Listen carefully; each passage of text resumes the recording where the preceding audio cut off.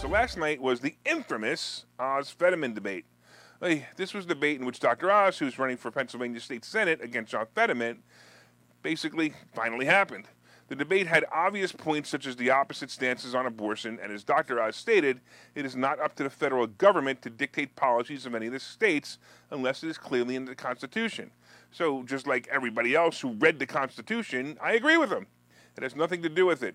Roe versus Wade has nothing to do with reality. The reality is that it should be done by the states, or should be mandated by the states. Fetterman wants abortions for all, and the government should, of course, mandate it. You know, like they mandated you and your business to be closed. You know, like they mandated you and your kids not being able to go to school and not be able to go out. Anyway, let's get back to the debate. The debate went on. Dr. Oz pointed out the obvious that Fetterman was not fit for the position because of his stroke. In my opinion, he was being kind. I don't think he was fit for the position because he's clueless. However, his pauses and stumbling over words proved Dr. Oz's points several times. Fetterman stated in the debate that he was reading a closed caption screen just to keep up. I wonder if the Senate hearing will have a special screen for him. You know, it's seriously unbelievable that this is the best candidate that the Democrats can produce. The crazy part is that he fits in right with the other crazies like Joe Biden himself. I just don't understand where they're finding this class of candidate. The debate discussed fracking, and Fetterman clearly was confused on his views on this.